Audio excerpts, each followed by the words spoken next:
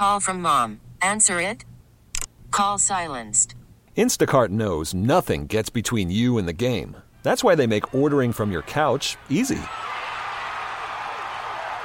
Stock up today and get all your groceries for the week delivered in as fast as 30 minutes without missing a minute of the game. You have 47 new voicemails. Download the app to get free delivery on your first 3 orders while supplies last. Minimum $10 per order. Additional terms apply. We get it. Attention spans just aren't what they used to be. Heads in social media and eyes on Netflix. But what do people do with their ears? Well, for one, they're listening to audio. Americans spend 4.4 hours with audio every day. Oh, and you want the proof? Well, you just sat through this ad that's now approaching 30 seconds. What could you say to a potential customer in 30 seconds? Let Odyssey put together a media plan tailor-made for your unique marketing needs. Advertise with Odyssey. Visit ads.odyssey.com.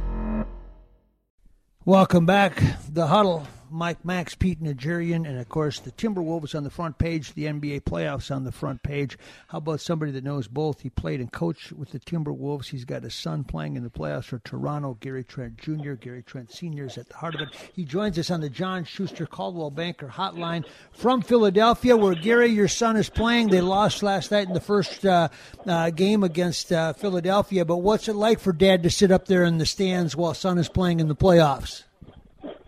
Well, you know, the last time my son had a real opportunity in the playoffs, it was in the bubble. So I didn't get to go to any of those games.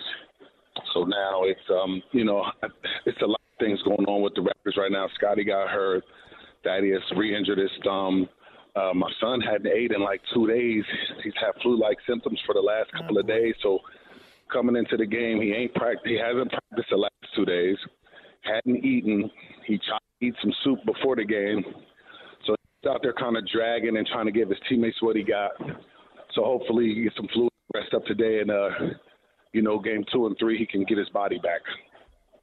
Pete? Hey, Gary, this is Pete Nigerian. How are you, man? I hope that he can recover and get back to his usual self, which is outstanding. We all know that. But tell me a little bit about it. As a player and a coach, the egos of players these days, is it on the rise, or are they about the same as they were when you were playing? Or I know that there's a lot more of the players infusing what they want and what they need to do and want to do as players on the court and the people they want to play with. Are you seeing that to be something that's positive or negative right now?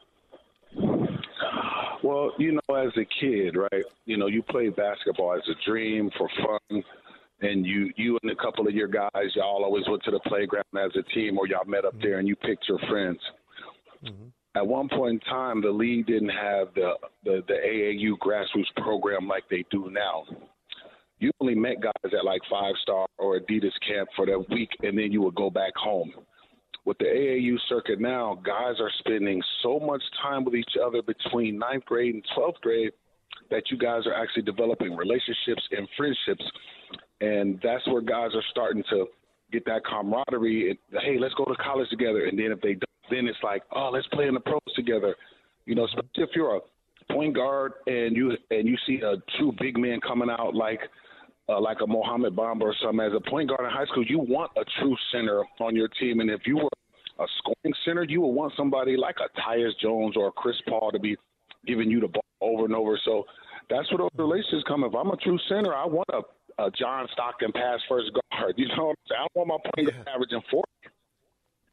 So I think that's where those friendships develop. And then as they get older, you don't have the, in the 80s with Magic and Jordan and them guys and Bird, it was like, I don't want to be your teammate. I never want you to be my teammate, whereas this generation is totally different. But I think the egos, as far as the ego thing, everybody's always been very confident in themselves. But I think with the social media addition, you have people who are known in places that they would never be known. You can't be the 10th guy on the bench and be known in China. Well, you can now.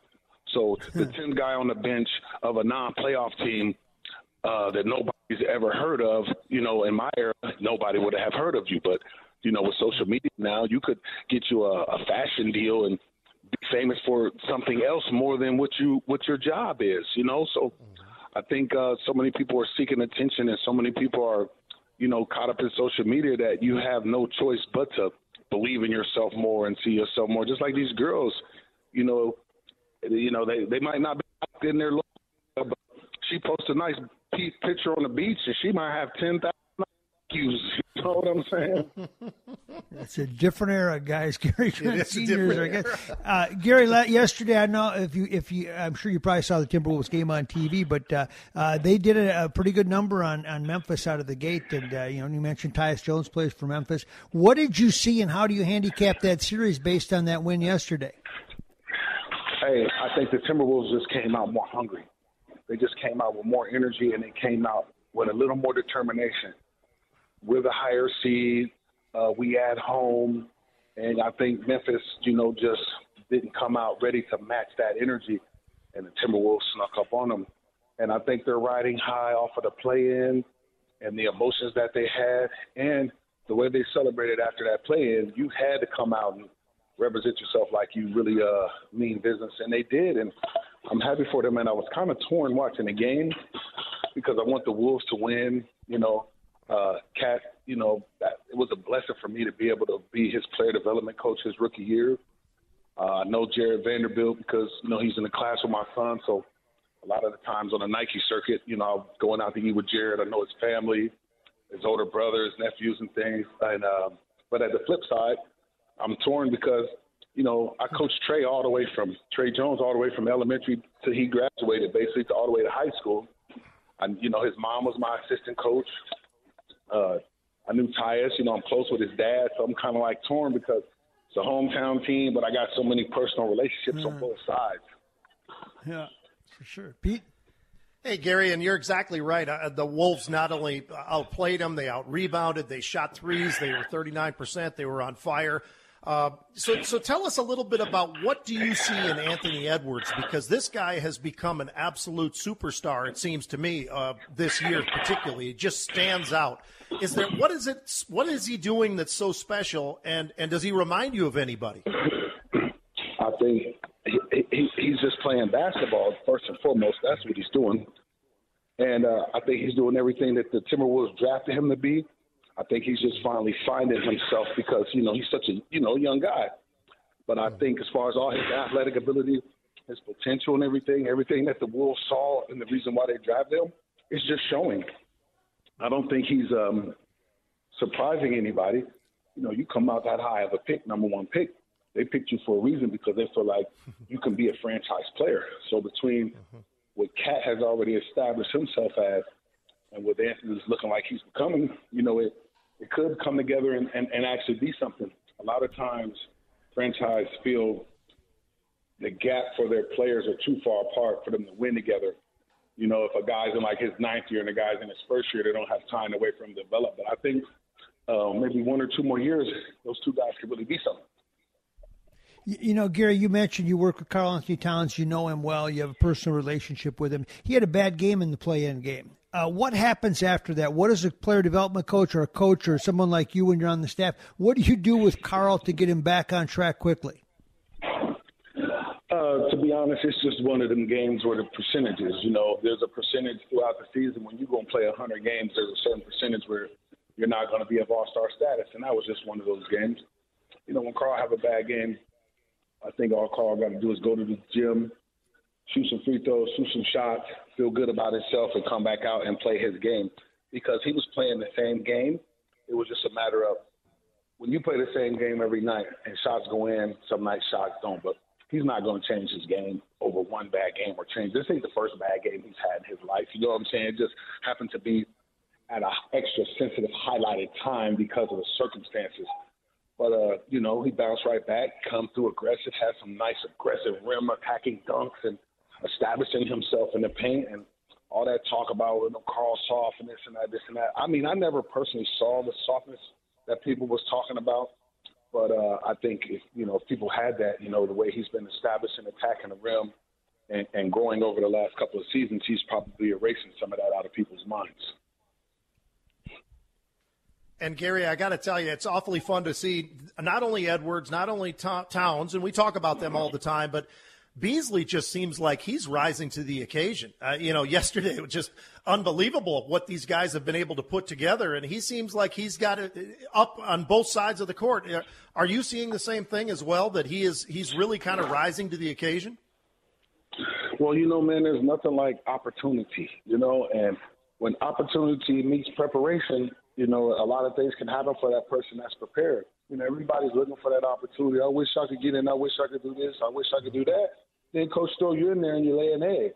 So, it's great to see a guy who was really prepared to take advantage of that opportunity, just as a former player, being in that situation a lot of times, wishing, waiting, and praying for an opportunity to see people capitalize on those opportunities it's a beautiful thing. It's rewarding, and it shows you that he loves the game and he loves his craft. And there's nothing like watching a player who plays basketball for the love.